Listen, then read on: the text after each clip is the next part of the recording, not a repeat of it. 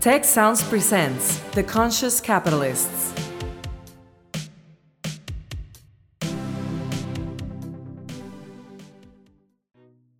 Hello and welcome to The Conscious Capitalists, hosted by two of the co-founders of the Conscious Capitalism movement and co-authors of the Conscious Capitalism Field Guide from Harvard Business Press, Raj Sisodia and Timothy Henry.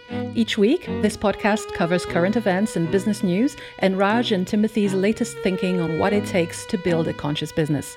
For more information and notes from the show, go to www.theconsciouscapitalists.com. And now, Raj and Timothy.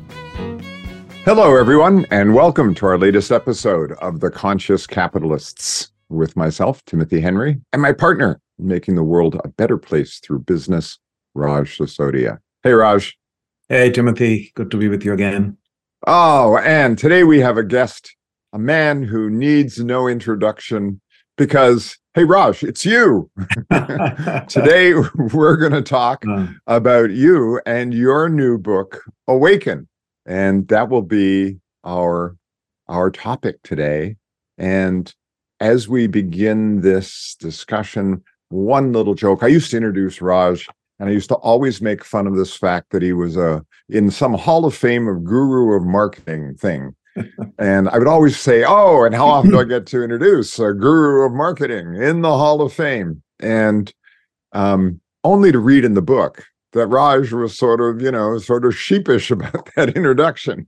And here I was doing it for years. Raj Sisodia, welcome to our podcast. Thank you, Timothy. I'm glad to be here, all of me today.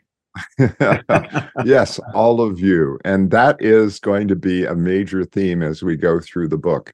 So Raj, this week, we're gonna break up the story of the book because I think it's worth telling both from a personal point of view and for, in a sense, how this played out in the conscious capitalism movement. So this week, we're going to focus a little bit more on the personal side of the journey and the book and its impact on your personal development in awakening.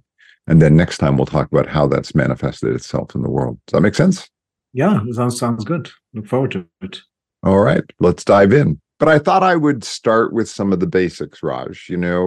Why write this book now? Why write the book and why now? Yeah, it's kind of, I'm going to be 65 this year, and it's kind of a taking stock. I think you don't look it, of course. I just want you to know you don't look 65. Thank you. Zoom filters will do wonders. The seeds of this were really planted the year I turned 60. And that was a moment of deep reflection and looking back and trying to make sense and taking stock of life. In a way, it's kind of like entering the third act, right? If you think about most movies and plays, there are three acts, right? And if you want to think about a human life as about 90 years, if you're lucky, this is the third act. And for me, it was really about taking stock, looking back, trying to make sense of what seemed like a pretty weird life and a lot of unusual things that had happened along the way, seemingly random things. But in going on that journey, I discovered it wasn't so random, that there was a method to this madness, that there was a pattern.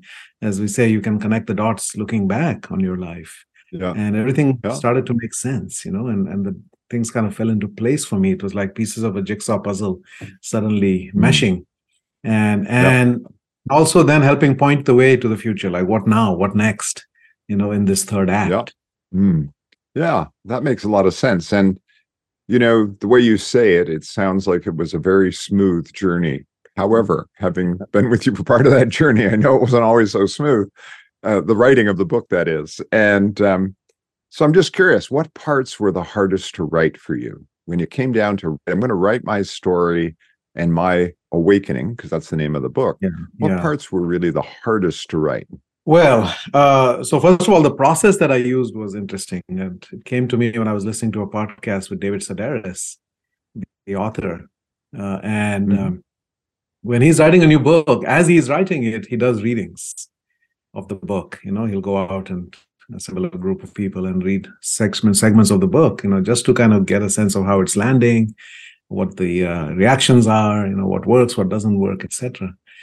And I know that comedians do this, right? When they're trying to create a new act, they'll take it on the road and they'll test it out and they'll fine tune it and so forth. And so I decided to invite a group of my friends to join me on Sundays for about 90 minutes. And the idea would be that I would read one new chapter every Sunday to them.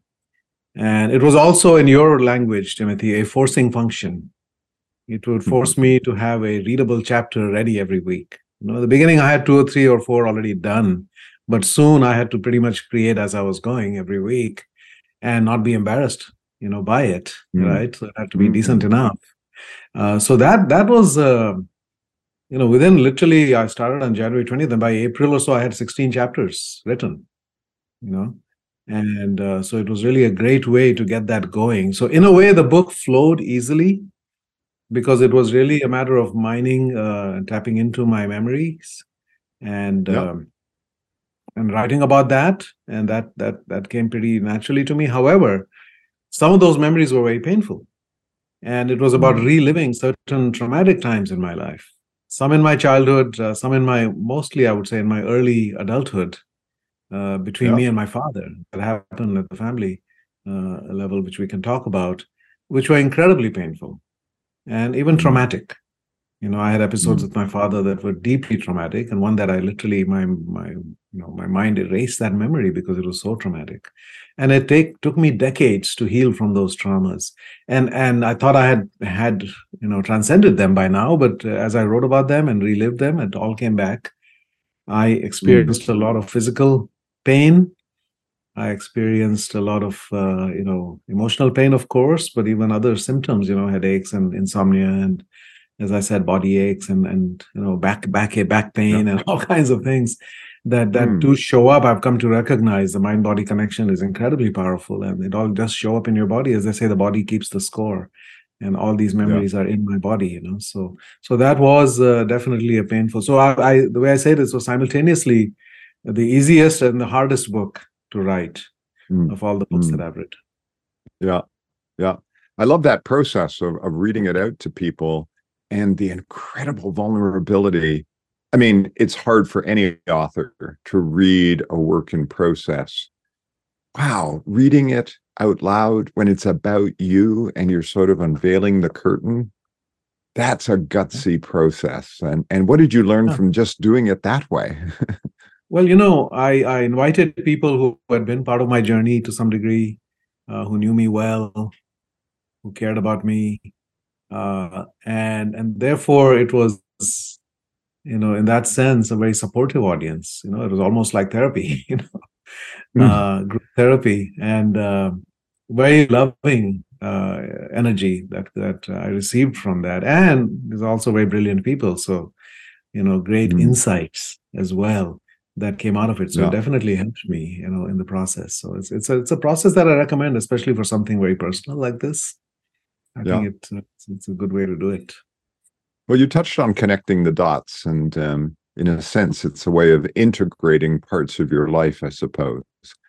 And I guess as you did that, what were a couple places where you connected the dots in a new way that you might not have done if you hadn't been writing this book? Well, part of it was writing the book, and part of it was the experiences that led up to me writing the book, right? Starting when I turned 60, and all the reflection that I did and all the experiences that I opened myself up to. That year that I was turning 60, I was writing the Healing Organization. That was in front of me as my project. And I had the entire summer blocked out for writing retreats. That's the normal way that I've written books, is I go away for a week or 2 weeks at a time, alone, or in some cases with a co-author if I have that, and just really get it done in that intense period. And I was all set to do that, but then 4 women told me the same thing, pretty much. They said, Raj, you're writing a book about healing. What about your own healing? And I said, well, I don't have time for that. I've got a book deadline here. And besides, I think I'm okay, Last time I looked, I don't feel like I need healing. They said, no, we know you. Everybody needs healing, especially you. And you need to slow down. I'm always rushing from one project to the next. I mean, literally, I've had times when one book is coming out and next week I'm on a writing retreat for the next book, It's I don't know, some kind of frenzied sense of urgency, almost a panicked sense of urgency was what I was living with. all those years, Yeah. that somehow time is running out and I have to do this. And I think I was also, in a way, running away from my own life into this, as a refuge. And so they said, you need to slow down. You need to be with yourself. You need to be in silence, be in nature, look within, etc. And unfortunately, I had the good sense to listen to these women who I respect a lot. Lynn Twist was one of them. Nilima Bhatt, my co-author on Shakti Leadership, was another. My coach, and then another friend as well. And I delayed the book by 5 months. And then I said yes to things I had already turned down, like going to the Himalayas on a Shakti leadership spiritual journey. Nilimar organizes these journeys around the world. About 10 days, going to a deeply spiritual place and reflecting on the wisdom of that place and also the framework of Shakti leadership. And this was a trip up to Ladakh, which is near the Tibet, in India and China border, where Tibet is. And this is the seat of the deepest Buddhist wisdom in the world. And so we visited a lot of those Buddhist monasteries and immersed ourselves in that. And Buddhism has a lot to say about healing and about suffering.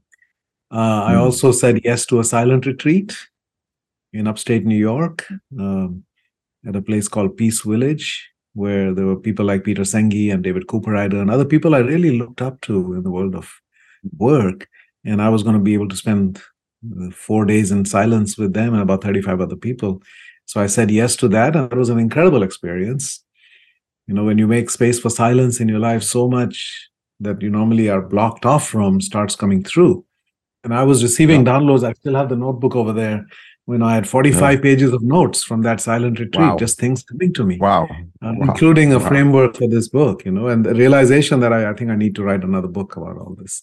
I worked with a coach for the first time, and I also said yes to going on a trip to the Amazon with Lynn Twist and the Pachamama Alliance, a 10-day trip deep into Ecuador to be with 2 different indigenous peoples there.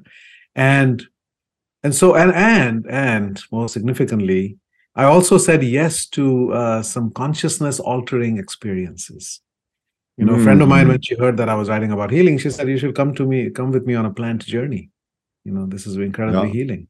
And I had no idea what she was talking about. I thought she meant we're going to eat some potted plants or some nice organic vegetables,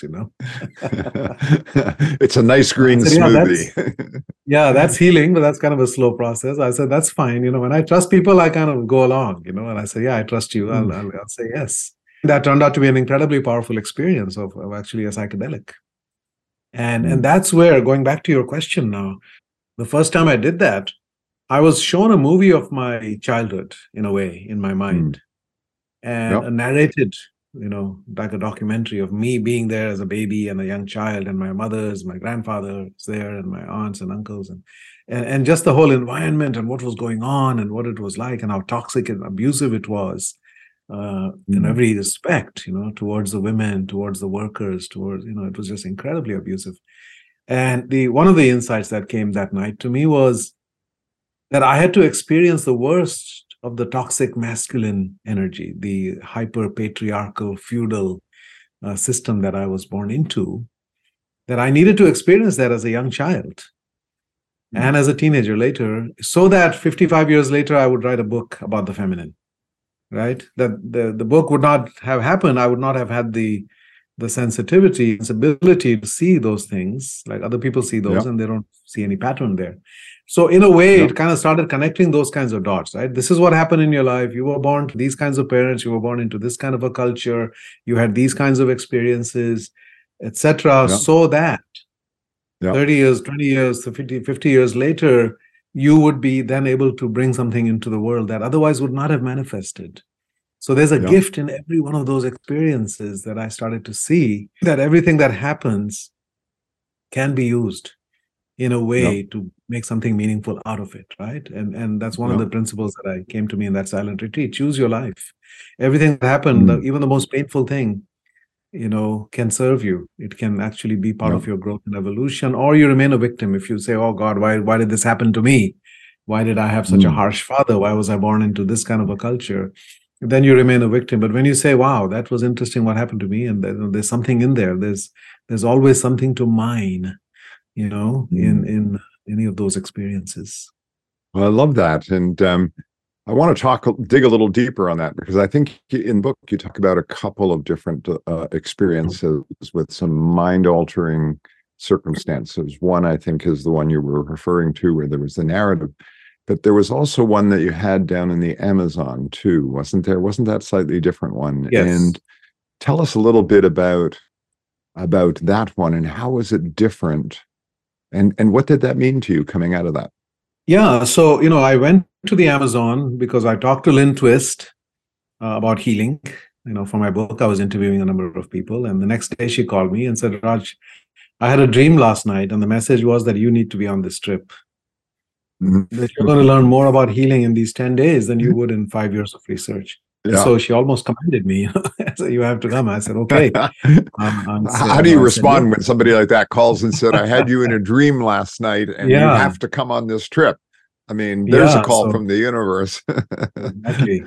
And so I said yes. And so the centerpiece of that 10-day trip, which was incredible, just from being immersed in nature and the rainforest, and how spectacular that is, and what a deep experience that is. We were with two different indigenous people there, the Achuar and the Zapara, and we spent a few nights with each of them, and we had a variety of shamanic healing experiences with tobacco and with water, and dream interpretations, and deep hikes through the rainforest, and all kinds of things.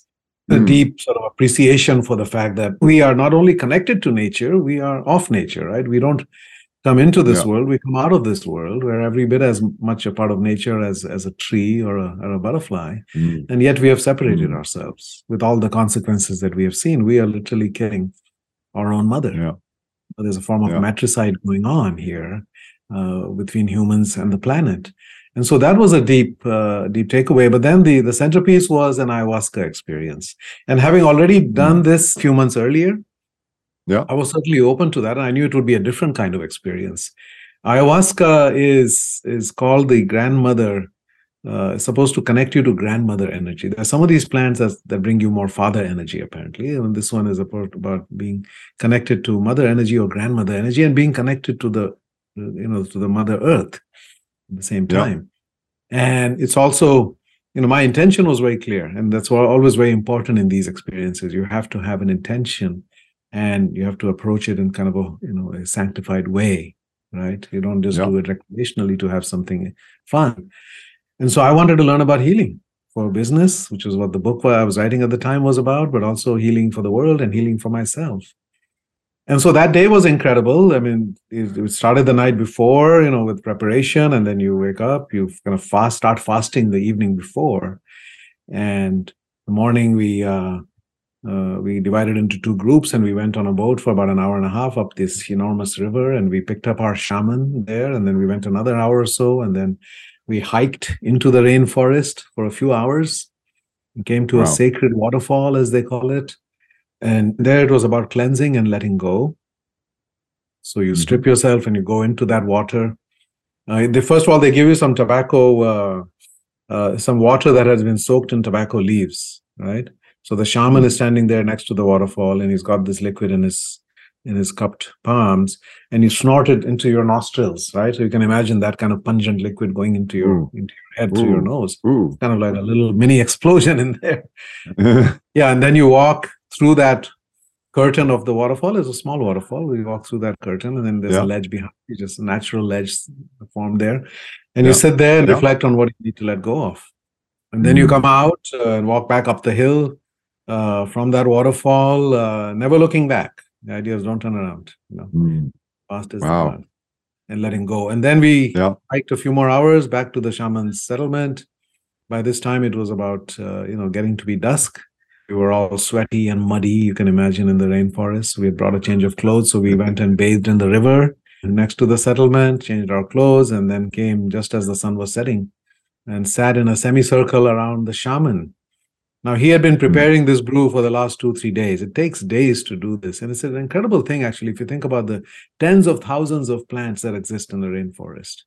Somewhere along the way, thousands of years ago, somebody figured out that if you take the leaves of this plant and the roots of this plant, and if you boil them together for days, it creates this liquid, this brew, that then has a mind-altering effect on people, right? That's amazing. It's really amazing. Right?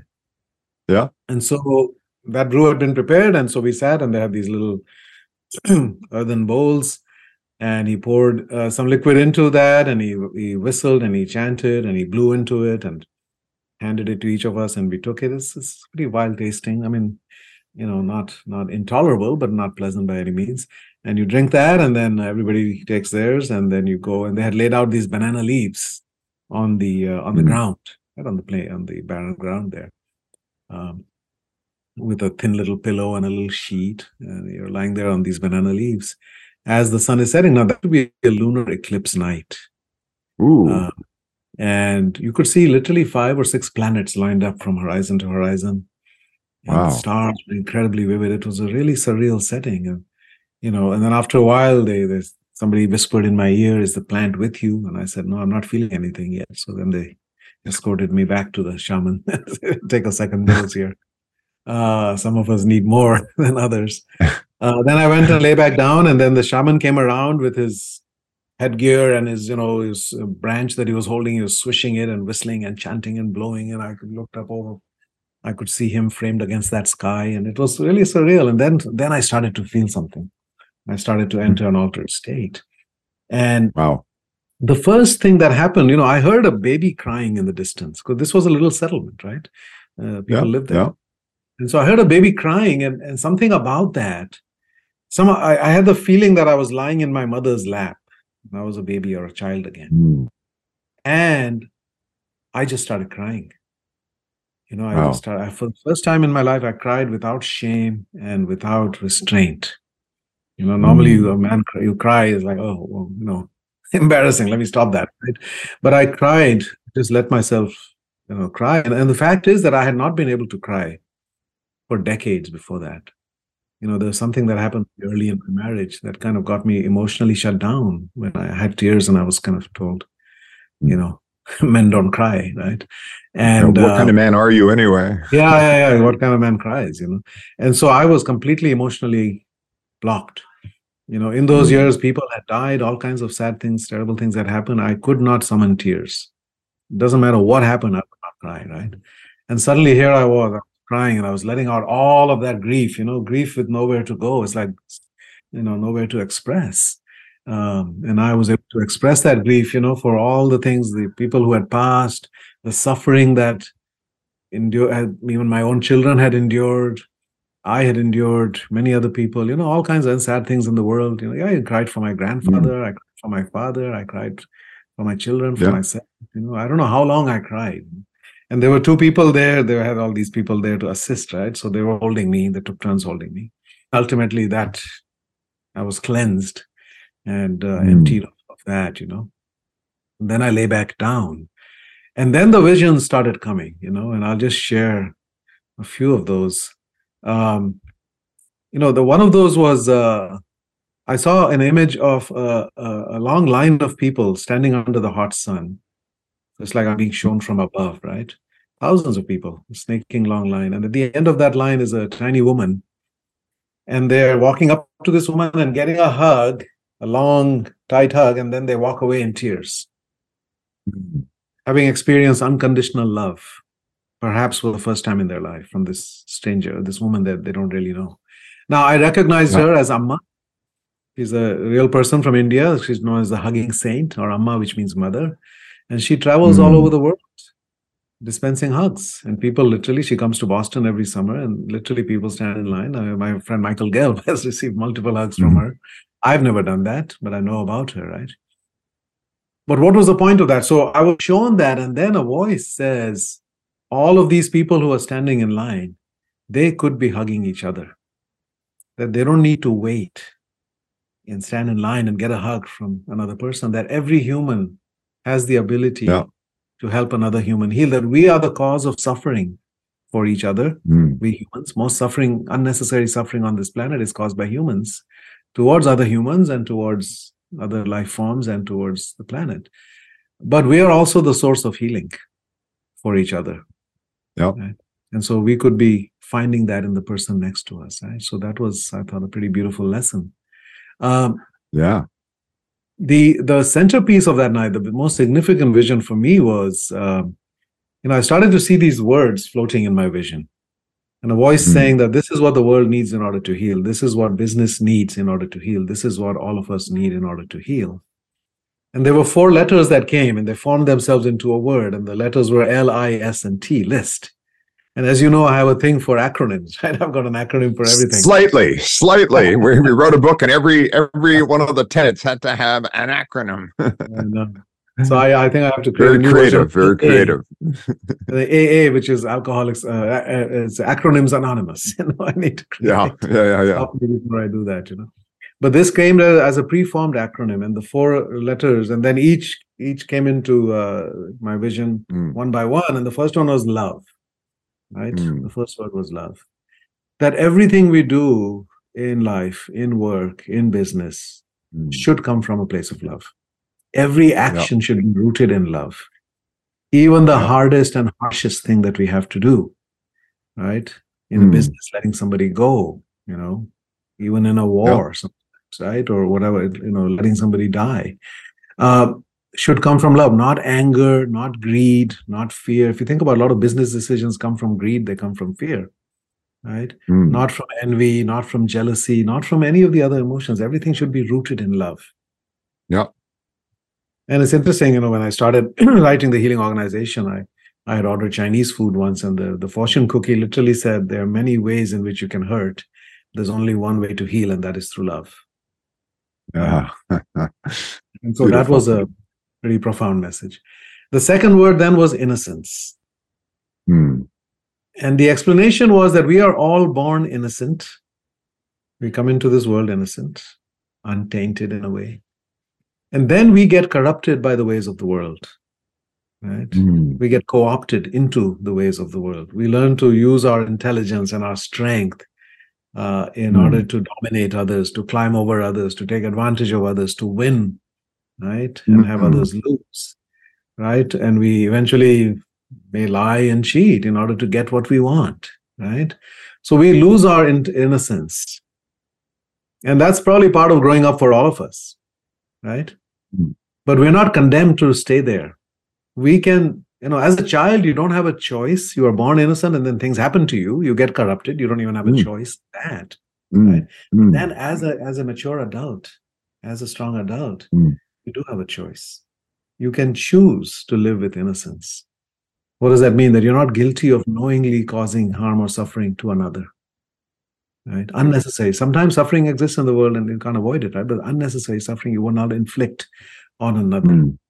Right? So living in that state of innocence. If I think about, some of the great leaders, there's kind of a childlike innocence to them. Not childish, right? But they still are connected to that purity of their soul. Right? So I think that innocence is something.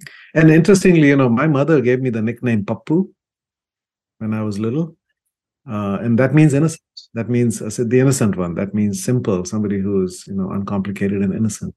And I used to hate that. I said, I want to be, I want to be Raj. I want to be a person of the world, the ambitious kid, as opposed to this. My father would actually mock that, right? He said, oh, you're too simple, you're too naive, you're too trusting, you're too idealistic, you're too innocent. The world will eat you alive, right? So we were kind of told to be, in a way, corrupted, But I think choosing to be innocent, it's not the helpless innocence of a baby, it is the strong innocence on the other side of wholeness, the chosen innocence of a strong adult, right? Who chooses to live that way. I'm reminded of Ashoka, the Emperor Ashoka, when he had his final culminating battle in Kalinga, and now ruled over an empire that was the largest in the world, and suddenly he had this awakening. He said, what am I doing? Killing all these people, causing all this suffering just to feed my own ego. And in that instant, he chose innocence. He said, I will never harm another living being for the rest of my life. I will disband my army and create an army of missionaries to spread Buddhism. He became a Buddhist. He became a vegetarian. He gave animals rights in his kingdom. No other king in the history of the world did animals have rights, etc. So I think there's that awakening to innocence, which I think is really, a critical element here.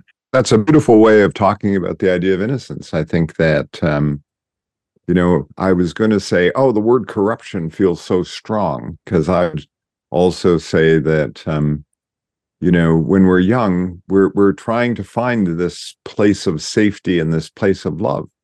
Yeah. And that's relative love in the world, and it's not always going to be there. And then we put on these personas, or this armor that helps us survive through those periods when there isn't love and where there isn't security. Yes. And I don't know if it corrupts us per se, but it's a survival mechanism that when we get older, to your point about awakening and healing, in order to get on the other side of that, part of the awakening process is realizing I can take that armor off.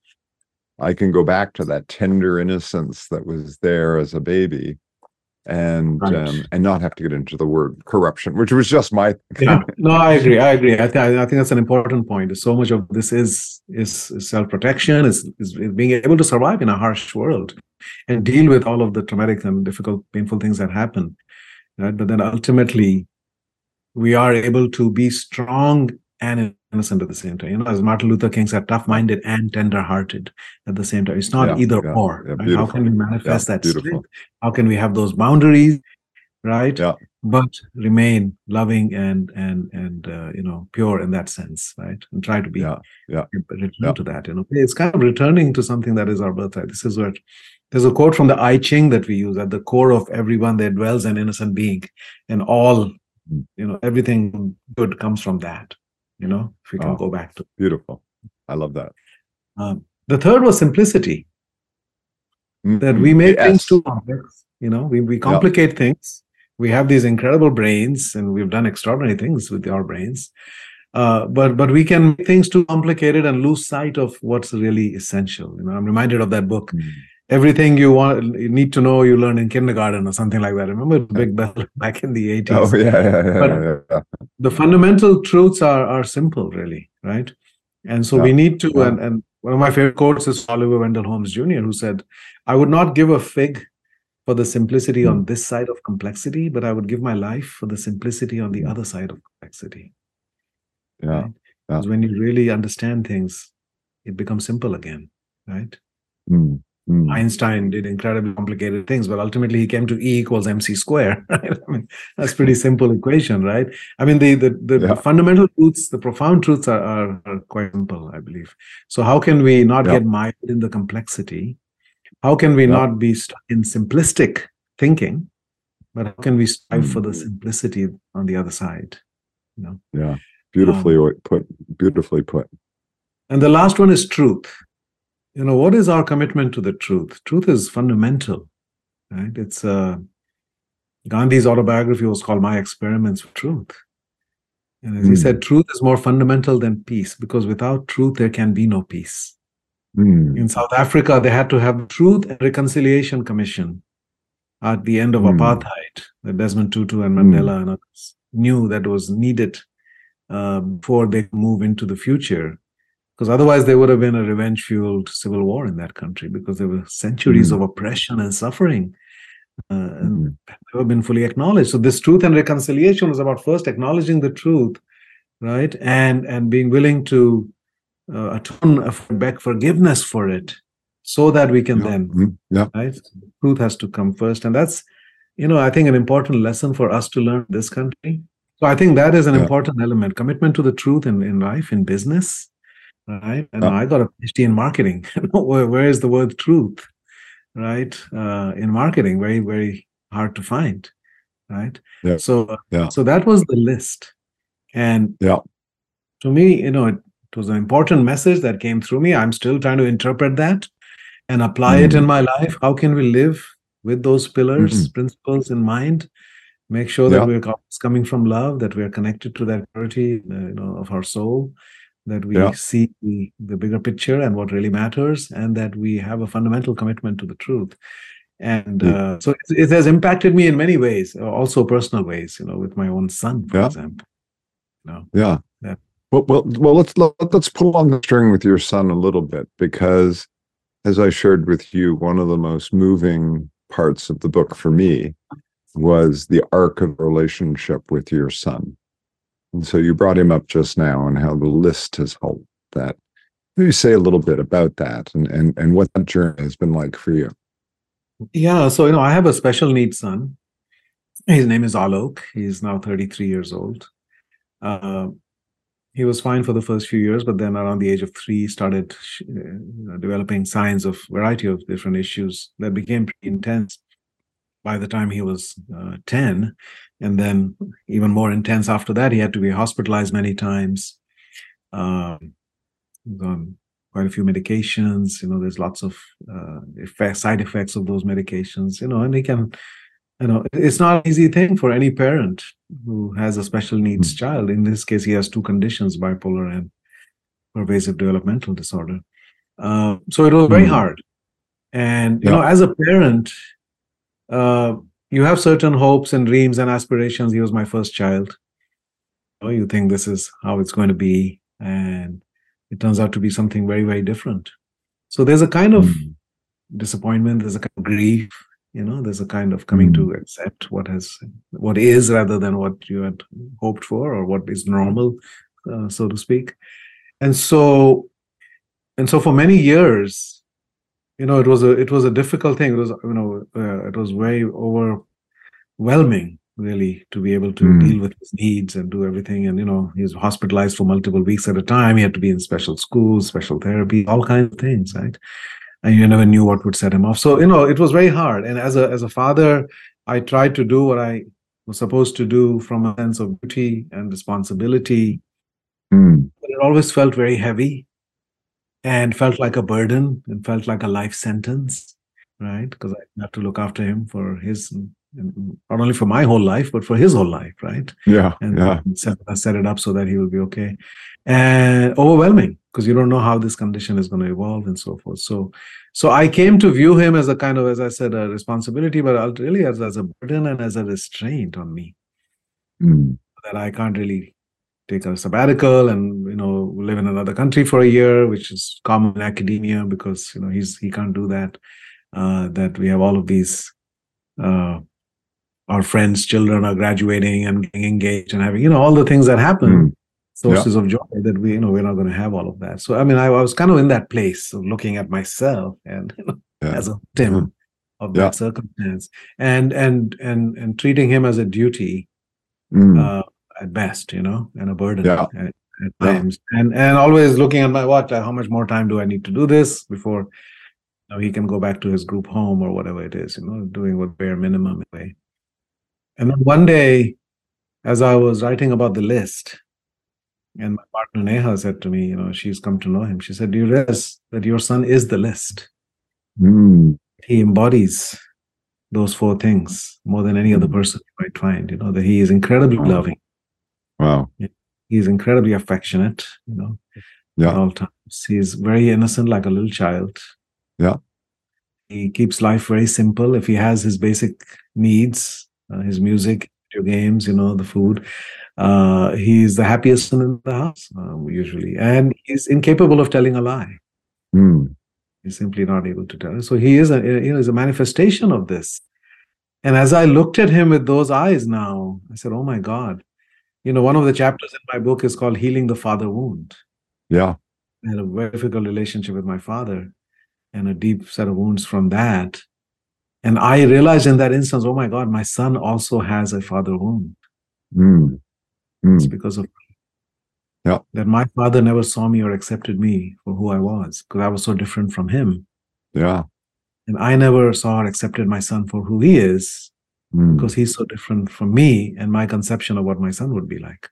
I said, oh my God, he has a father wound. It's up to me now to try to heal that wound and start to see him as a gift and not as a burden, to start to cherish my time with him, to experience joy and play. He kind of brings out the inner child in us, He wants to play video games. He wants to watch a Disney cartoon movie. He wants to go on a trip with us, etc. So he brings out that playful side, which, all of us have that child.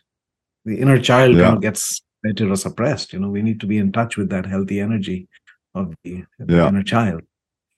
And so, it's completely changed my relationship with him. And he is, you can see him blossoming now compared to before because of that. Right. So it's such a great gift, I know, for me and for him, Oh, for this yeah, realization. So I'm really, really grateful for that. Than any other single thing coming out of this experience, I think that's the one that yeah, really yeah, impacts me. yeah, yeah. It's a very, very touching part of the book. And it's interesting. You talk about your father, and of course, the book goes into the relationship between your father and your grandfather and you.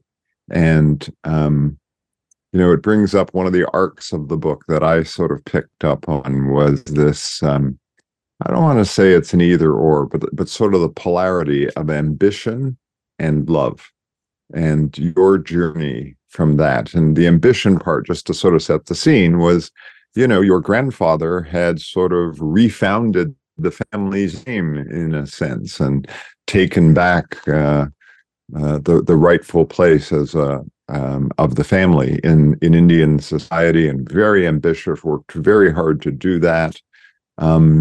But was a pretty hard man. And then you had your father, who was this radical adventurer, running off to North America and doing this and trying to get an education, and yet his own way very, very hard. And then there was you. So when you talk about that father wound, and you read the book, a lot that came up for me was the strength of that ambition, the strength of that particular male ambition, and then the flow into love, and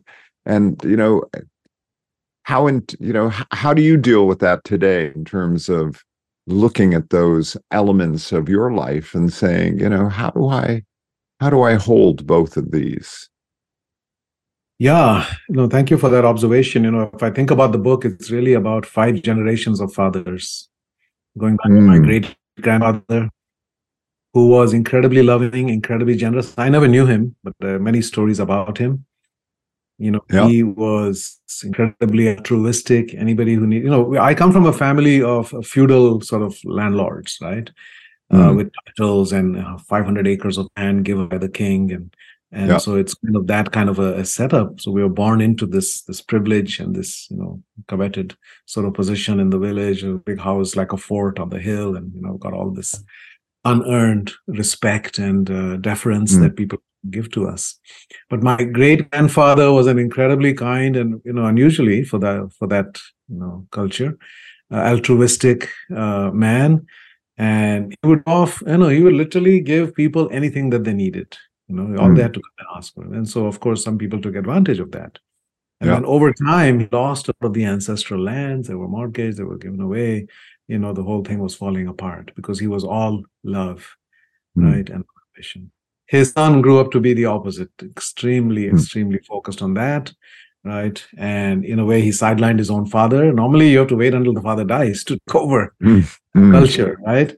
But he sent my great grandfather was literally looking after my father when my father went off to school in another town. So he was rented a house, and he sent my great grandfather there. You go look after my son. I'll take care of the village over here. And so my grandfather worked maniacally. 20 hours a day. He just rebuilt the whole thing, got all the land, acquired more land. He imported tractors from Russia and Czechoslovakia, and he became the first sort of mechanized farmer in the region. And he was elected as the head of that way. He built roads, and he was just like a legendary figure in that whole region. Yeah. But hard as nails, extremely hard. That's what I remember. One story about him was that he used to go in the night to patrol the jungle, because we had all these valuable trees, this chandan tree which people cut away at night. So he would go there to patrol because people would come and try to steal things, and he would be with a gun, right, every night. And once he accidentally shot himself in the forearm here, right, and a bullet went inside, right.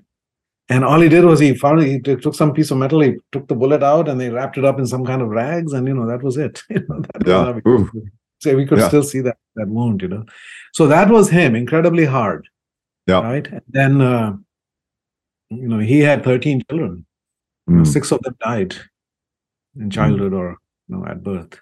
6 of them survived, and there was a 13th one that we can talk about later if you want. But my father was the second oldest, and my father was also incredibly ambitious. My father was ambitious beyond just securing a place in the village and continuing what had already existed. He was brilliant, academically, and insisted and against my grandfather's objections, went out and got an education, and bachelor's and master's and PhD, and getting a gold medal at every level and being the best student. And he was on a trajectory to be really a world-changing scientist in a way. So he had all that ambition. That's why I had this childhood where we lived in Barbados and California and Canada, and then later on in Africa and other places, because of my father's ambition and his work. But both my father and my grandfather, as you said, they came from this pure ambition and drive, right? It was all about achievement and striving. Right? Yeah. And you are only as valuable as what you do and what you create, right? And there was no love. There was zero love in that house. Whatever love there was, apparent love was conditional love, right? If you did what the patriarch, the father wanted, what the father commanded, then you were loved in a sense, right? You were you were given benefits and fruits or whatever. Money was really the way. Money was weaponized in our family. Money was the way to express love and to withhold love, right? And the father controlled all of it, right? Even the adult sons into their 40s and 50s had no control of their own finances.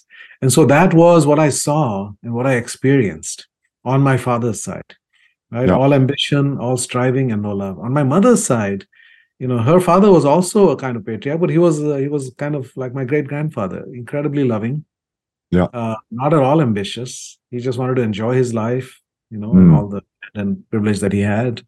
And he was kind of an Epicurean, and he would like a chef, and he would distill these incredible liquors, and he would cook this Western food, and he had all of that, but no striving at all. Just living off the inherited land and wealth. And so, on the one hand, I had incredible ambition, no love. On the other hand, incredible love, but no ambition. Right. And so my mother came out of that, and so I got that from her. Incredible. She was pure love. Right? Never asking for anything for herself, just serving and taking care of others. On my father's side, pure ambition and drive. And most of us feel like we have to choose. It's one or the other, right? But what we have learned, and this is where polarity mapping and that whole approach also is very valuable, is if you pursue either of those, you will end up with neither. If you're all about ambition, no love, right? Then ultimately, you won't even achieve much, and whatever you achieve will fall apart. And that's true in my grandfather's case. The entire house is now ruins, right? Nobody's really doing anything significant there. But likewise, on the other side, when there was love and no ambition, that also has fallen apart. That's also in ruins, right? And so ultimately, the challenge is for how can we get the best of both, the healthy aspects of ambition with the healthy aspects of being loving. Because there's an unhealthy aspect of loving too, right? Which you can tolerate. You're so forgiving of everything that you never have. You don't have that tough love.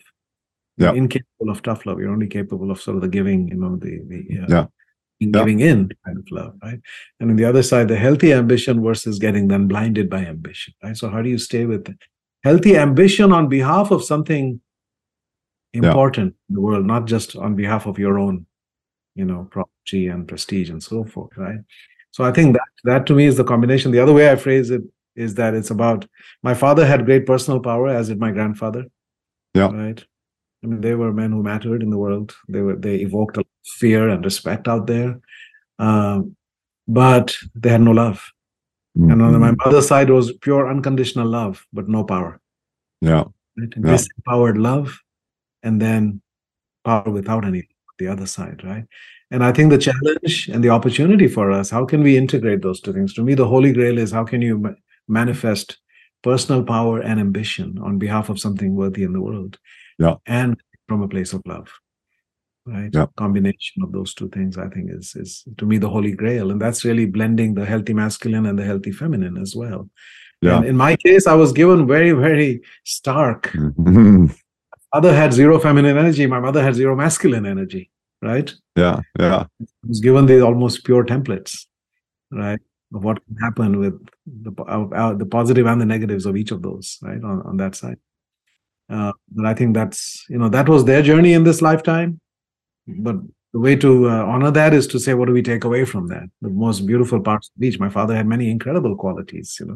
He was a rare human being. do I take those positives, but not, not go into get sucked into those negatives. Yeah, I love that. And of course, at the end of the book, you sort of lay out 7 or 8 core principles, one of which is to be a peaceful warrior for truth and love. And, I think that's sort of part of this. How do you blend ambition and love, isn't it? It is. In my case, I come from the warrior caste. Yeah. Yeah, there's a caste system, and the 4 primary castes are the Brahmins, who are the priests and the sort of the intellectuals, and then the warrior caste, which is us, and then there's the traders, and then there's the so-called untouchables, right? One of the worst things about India, I believe, is this system of stratification that you're born into and very few can transcend. And so I was born into that kind of a feudal warrior caste mentality. And if you go back to what is the dharma, as we say in India, what is the dharma of the Rajputs? So I come from the particular sect of the warriors called the Rajputs, who came from Rajasthan, who were on the northwest frontier of India. Yeah. Right, where all the invaders came. There were about 200 times that India got invaded in its history, more than any other country in the world. And it was my forefathers whose job it was to protect and fight against those invasions. Right, and mostly losing battles because they were overwhelming armies, Alexander and others. And so they went to their certain death. So there was a tremendous amount of trauma there, but they died defending their people and trying to protect their people, right? Now, fast forward to the present day, what has happened with the warrior mentality in our village, in my family, going back to my grandfather and beyond, it became about using the people. It became about abusing the people. Right, saw incredible abuse of the workers, of the women workers, especially, of women in the house, etc. It was very, very abusive. Using that power, over, not power with, not power to protect, but power, to inflict suffering, literally on people. And so I said, we need to reconnect to our dharma as Rajputs, as warriors. Our job is to actually protect and serve the people, right? Yep. Yep. We are given this privilege here, these titles and this land and all of this, prestige, but we're supposed to use that in order to serve, right? So how do we don't have to, let go of that warrior spirit, so that's that, but it has to be in service of something noble and beautiful, right? So how can we be peaceful warriors? And this is a big lesson for me because I've always been somebody who shied away from conflict. I always sought harmony because I can understand why. I was brought up in this environment of extreme conflict and strife. Yelling. My grandfather would stand and yell for 1 hour nonstop at all the women and others in the house, and call them all kinds of things, right? And my grandfather and my father would have these enormous fights with each other. They would be just screaming at each other for hours. So I grew up with that, and I just my little spirit just craved peace and harmony. I was like my mother in that sense, right? So I just wanted, why can't we all get along? Why can't we just have peace and harmony? So I became harmony seeking, right? Which is fine. Harmony is good, but if you seek harmony in the face of egregious wrong that's happening, or missing the truth, or not addressing the truth. Yeah, exactly. Not acknowledging the truth. So for many decades, I think I was stuck in that place. It's interesting what happened because both my parents died suddenly in 2019. I had all these experiences in 2018, and then in 2019, my father died suddenly in April, and my mother died suddenly in August. It happened very, very quickly. And as I went to those funerals, the contrast was incredible. My father's passing was a huge event, right? It was a momentous event, the passing of the patriarch, and he had a huge impact on many, many people. It was a very solemn event, but there were no tears. I had no tears. Even I'm able to cry now, but somehow, my sister had no tears. My brother, the only person crying was my mother. Literally in that whole gathering, hundreds of people. So I said, wow. And then 3 months later, I saw what happened when my mother, even before she died and she was in the hospital and things were looking bad and I couldn't stop crying. And then I'm on my flight to India when they said, oh, things are bad, you need to come. And I'm at the airport in Frankfurt, and my brother says, oh, I told her you're coming. She seems to be getting better. And I'm crying at the airport in the lounge, and then I'm crying on the flight. And we go there, and she lasted another 4 or 5 days in a coma. We're crying at her bedside, and she died, and the outpouring of grief was enormous. Nobody could stop crying, for weeks. And I said, wow. I mean, those are two very contrasting. Wow. So at the end of your life, Yeah. what will there be grief? Yeah. Will there be a kind of relief? Mm. When my grandfather died, there was palpable relief. Mm. People were waiting for years for him to die so that they could inherit the land, so they could inherit the title, so that they could be free, they are, right, without his shadow. Yeah. And what a tragic end to a human life when the sense is relief and there's no grief, right? And so how do we live in a way that at the end there is genuine grief where there's gratitude for what you stood for and what you did in your life, and there's grief. And there's grief and there's love. And back to the theme of ambition and love, right? I mean, that people, there'll be respect for the difference you've made, and there'll be caring and love for the fact that you existed, and the way that you did it was one that was loving and caring and healing ultimately. Right. So I think if we can live by the list, right, and work on our own healing, then I think we can, live a life where at the end of it, there's a poet, I think it was Kabir or Rumi or one of those in India, who said that when you are born, that you're crying, everybody else is laughing, right? The baby cries, everybody else. The more the baby cries, everybody's happy because the baby is healthy that much, right? And at the end, you want to live in such a way that you're laughing when you die, and everybody else is crying, right? Yeah. Yeah. And I think that's really a good guidepost, to think about how do we. And so that for me, the last act here is to try to live into these truths that have been given to me through this experience, and try to manifest that to the best that I can, and help others come to those certain realizations as well. Oh, very sweet, very beautiful. That's a good way to end this part of the discussion. So Raj, really appreciate that in this section, we've gone through more of your personal journey. And when we have our next session, we'll go through a little bit more of how that's applied to what turned out to be firms of endearment and development of the conscious capitalism movement and all that followed from that. So thanks for stage one of the two-part story. Audience, if you liked today's podcast on whatever channel you're listening to, please feel free to hit the subscribe button or to go over to Apple and iTunes and leave Raj and I a message. And thank you so much for Tech Sounds and Tech de Monterey for being our sponsors and producers for this.